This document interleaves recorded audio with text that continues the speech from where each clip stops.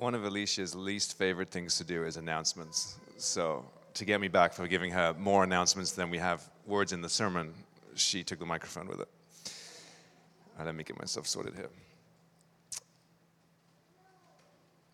How are we doing? As Alicia mentioned, you may have noticed there is a distinct lack of bagels on the way in this morning. You can shake your head, Kathleen. We mentioned it last week. I warned you. If you didn't come, So we're going to reassign those resources, as it were, to Communitas is one thing, but it became kind of clear over the last couple of years that our pre-service bagels, purchased for us to gain community and hang out and prepare ourselves for the service, had become mid-service bagels. And we wanted to, as we've talked about before, we want to instill the value of worship, of worshiping together and spending time in the throne room of the Lord with the incredible musicians we have, the incredible worship leaders we have. And I just felt a little challenged that I'm not sure Cabaret was cutting it. And it was maybe time that we pivot a little bit. So there's brunch after service. There'll be another one planned in the coming weeks, months, so that we can really lean into community together rather than just sort of eating on the way past, as it were. So that's the plan. We'll see how it goes. Nothing's set in stone, but that's the plan. The passage that Alicia just read, I think, sums up a lot of what we've been talking about over the past couple months. We've looked at who Jesus was expected to be in the Old Testament, where the promises were, and who he was and who he said he was in the New Testament. And we spent some time sort of in light of that trying to figure out who we are and how we are equipped for kingdom work. And the passage that Alicia read describes, I think, kingdom work. Love each other deeply. Love covers a multitude of sins. Offer hospitality to one another without grumbling. Each of you should use whatever gift you've received to serve others as faithful stewards of God's grace in its various forms, so that as we serve, we do so with the strength God provides, so that in all things God may be praised through Jesus Christ. That's the kingdom work, and that's hard work. That's the hard work we're to undertake, and we're to do it in a broken world. And that brings great challenge. And you may even think that today, as you read that passage, you hear that passage being read, that sounds easy in theory. That looks easy maybe on paper, but in reality, there's a challenge there. It takes more intentionality. It takes more effort, more investment, more resolve than I can muster on a Monday morning or a Friday afternoon. Well, what I want to spend our time on this morning is how Peter actually recognizes that challenge to do that work. And he actually recognizes it quite bluntly. So though we started in reading verses 7 through 11, I actually want us to look at the next section for our time together. So let me pray, and then we'll dive in.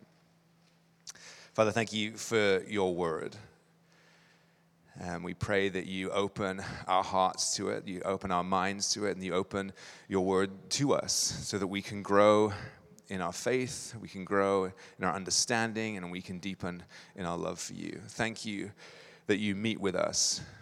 Thank you that you meet in our own brokenness, and we ask that you give us the strength and the resolve to serve you. Amen.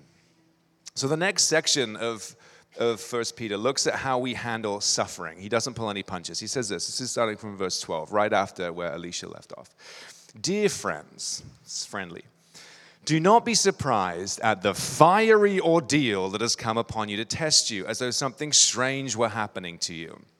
Rejoice insomuch as you participate in the sufferings of Christ, so that you may be overjoyed when his glory is revealed. If you are insulted because of the name of Christ, you are blessed, for the Spirit of glory and of God rests on you. If you suffer, it should not be as a murderer or thief or any other kind of criminal or even as a meddler. However, if you suffer as a Christian, do not be ashamed, but praise God that you bear that name. So he's not pretending it's going to be easy. He describes it as a fiery ordeal, the people he's writing to, and that we're going to participate in the sufferings of Christ. So he understands what he's calling us to, or what God is calling us to. And I think there's three kinds of sufferings to consider in life. And usually, in any kind of one point in time, you're experiencing one or maybe more than one of those types of suffering. There's a suffering that just happens because we're human. and things go wrong because we live in a fallen world and things don't go our way. We live in a community of other imperfect people. Our bodies wear out, people die. As you know, my family's experienced quite significant grief over the past year. And as hard as that is, as constant as that can feel, or as present as it is day by day, it's a part of life. We have suffering as humans. So there's that kind of suffering. And there's a second type that I cause myself by the choices, by the dumb mistakes that I make.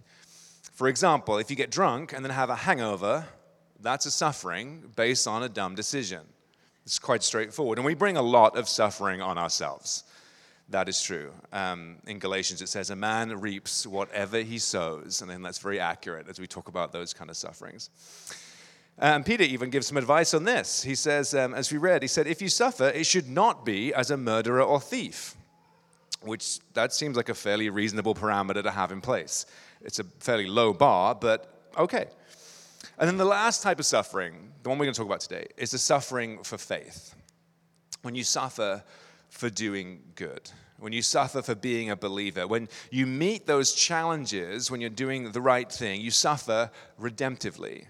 And Jesus is the best example of this. He suffered, and he did what was right. And more than 20 years ago, let's just say more than 20 years ago, in dorm rooms in college, in my undergrad, I experienced this kind of suffering. I lived in a hallway. There was 3 huge towers. Well, huge. We're in New York. I was in England, so there were 3 small towers of dorm rooms, and I was assigned to one of them on the ground floor.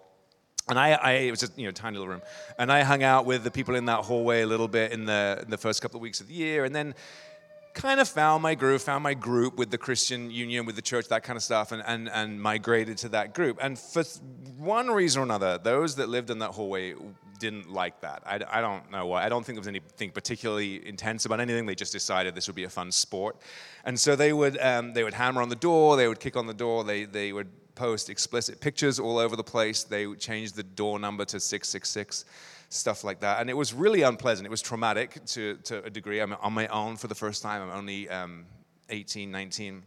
And to wake up in the middle of the night to people screaming obscenities and yelling and banging on the door is not fun. In the end, they actually damaged that door so badly that I went to the RD and they relocated me to another dorm room.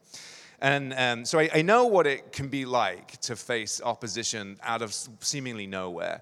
And I tell that story not as an accolade to myself, but an example that suffering can be unseen. Suffering for faith can be unseen, and it can be seen, and it can be open confrontation, or it can be more discreet, but it's still painful. And it creates a challenge, and it creates trauma, and sometimes you have to take action. I moved to a new location, moved rooms. It might be a situation you have to persevere through, or it might be something you have to remove yourself from.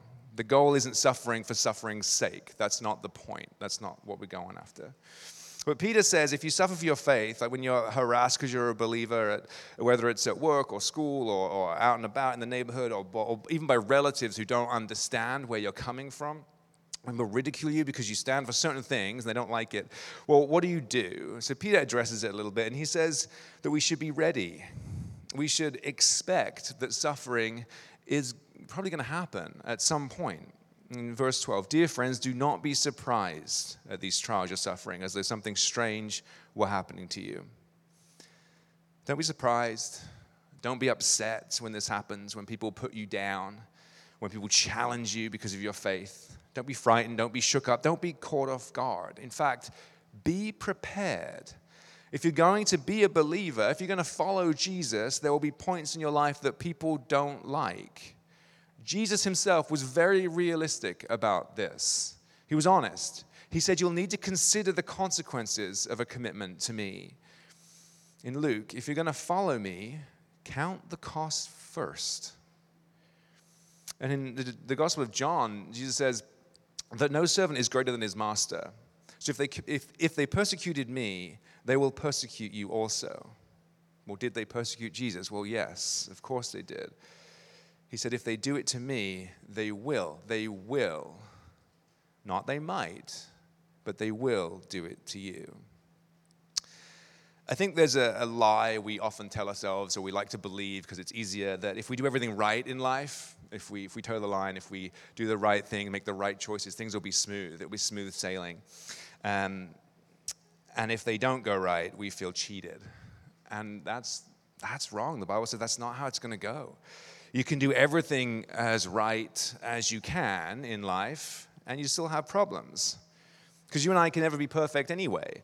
Jesus was perfect. They crucified him. And I think we often forget that we're in a spiritual battle. Once you decide that I'm on God's side, I'm going to follow his way, I'm going to follow Jesus, you become an enemy of the devil. In Ephesians 6, the Bible says that we're not fighting against human beings, but wicked spiritual forces. And in Revelation, he calls the devil the accuser of our brothers and sisters. So when we follow Jesus, Satan wants to hurt God. He wants to come at him, but he can't because he's God. So he does the next best thing. He hurts us. He hurts God's kids. If you're a believer, that's who you are. And if you want to hurt someone, you can hurt their kids. If you want to hurt me, the easiest way to do that would be hurt my kids. You hurt my kids, you hurt me. And this past week, we take our kids go swimming on Wednesday. The day's not important, but we go swimming on Wednesday, and we're at the college pool. I was in the bleachers, and the kids are swimming and doing what they're doing. And there's a guy was sitting next to me, and he said, it's your kid there. And what he said is, he's not very good. I was like, okay. It's a bit, okay. And it's a bit more sensitive than other kids, I bet. I'm not trying to be mean, but it doesn't seem to, how long has he been doing this? It doesn't seem to be very good. And you can begin to feel this, like, I'm feeling protected. You're hurting me by saying something about, I'm ready to, swing some, I don't care if this kid is 7 who's talking to me. I will get him. It doesn't matter. You still have that visceral feeling of, don't come at my kids. Don't come at my kids. Satan tries to get back at God by hurting his children, who are those who put their faith in Jesus. So he advises us. He said, get ready. Be prepared. And then he tells us, kind of controversially, to rejoice when it happens. It's going to happen. It's going to happen. So rejoice when it does. Verse 13, rejoice that you participate in the sufferings of Christ. Don't complain. Celebrate. Now that sounds ridiculous. I get it. But the key word, I think, is the word rejoice. It doesn't say enjoy it. It doesn't say enjoy when you're put down for Christ. It says rejoice. And there's a difference between enjoyment and rejoicing. Enjoyment is getting pleasure out of something. Rejoicing is choosing to have a positive attitude in spite of it. God doesn't say enjoy persecution. He says rejoice in it. Keep a positive attitude. And that's a choice to rejoice. It's an attitude adjustment to reframe our focus. So if we're reframing our focus, what are we focusing on? Well, I'm focusing on the idea that suffering draws us closer to God. It says these trials will make you partners with Christ in his suffering. Afterwards, you will have the wonderful joy of sharing in his glory. In Greek, it's the word koinonia. I think it's pronounced that way. I listened to it 3 times this morning. That's the word for fellowship. It means you get to know somebody up close and personal. Closeness, intimacy, commonness. When you suffer for Jesus' name, you have fellowship with Christ. It draws you closer to him. And we know that because if you suffer with anybody, it bonds you to them. The suffering, the hard work, the experience of the journey you go through with someone else, through that challenge, that trial, binds you together. When people go through a disaster, it brings them closer together. When families experience the same problem, it brings them closer together. When you suffer for doing the right thing, it draws you closer to Christ.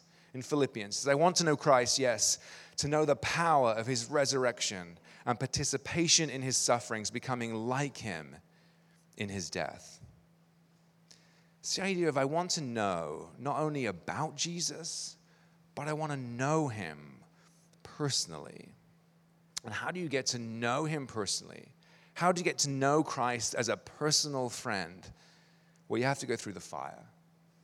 And when you go through the fire for Jesus, you're going through the fire with Jesus. And it draws you closer to him. It draws you closer to Jesus, and it means that God can be seen in your life. When you're having a tough time, for Jesus' sake, when you're trying to do this kingdom work, you're trying to meet the challenge that Peter set out in the verses that Alicia read, it means that God can be seen in your life when you hit that challenge. When people insult you because you follow Christ, you are blessed because the Spirit of God is with you. It may not bring you happiness, but it does mean that somebody sees something different about you. They've noticed the difference. If you're never challenged for your faith, what does that tell you? 2 Timothy, Paul tells Timothy, he's trying to give him encouragement. He says, all who live godly lives will suffer persecution. If you're never challenged about faith, you might want to look at why that is. When people put you down, when harass you for your faith, whatever it is, it does mean you're a person of character, of conviction. You stand for something rather than fall for everything. There's a lot of you know this too, I love quotes by Winston Churchill. And there's a common misquote of Churchill. There's a lot of common misquotes of Churchill. Most of the things that he said, he never actually said. But it says this, it says, you have enemies. Good. Because that means you stood up for something sometime in your life. Churchill never said that. If you Google it, that's the picture will come up with that quote, and his picture, he never said it. It's actually a longer quote from Victor Hugo in 1845 or so. And it says this, and I'm going to read it because I quite like it. You have enemies. Why? It is the story of every man who has done a great deed or created a new idea. It is the cloud which thunders around everything that shines. Fame must have enemies as light must have gnats. Do not bother yourself about it. Keep your mind serene as you keep your life clear. Now, that is not to say that we should go around doing whatever we like with no thought to the consequences of those around us. But that Jesus Christ was not ashamed to die for you, so don't be ashamed to live for him. Peter and the disciples, they were literally beaten up for being a believer. And it still happens around the world. Between 5 and 10 million believers are killed every year for their faith. And in 2022, there's a report from Open Doors, and it said the persecution of Christians has reached the highest levels since it began its data collection 3 decades ago. Hostile incidents increased by 20% since 2014. Some 360 million Christians, which is about 14% of the worldwide total, are said to have faced persecution, harassment, or discrimination.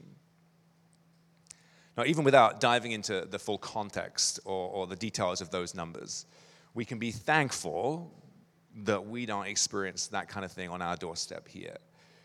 We want Jesus as long as it's comfortable and convenient.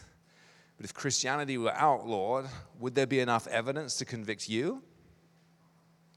How many people know you're a believer? Why did God allow Job to lose everything he had? Well, because God could trust him. What does your faith cost you? Does it cost you anything?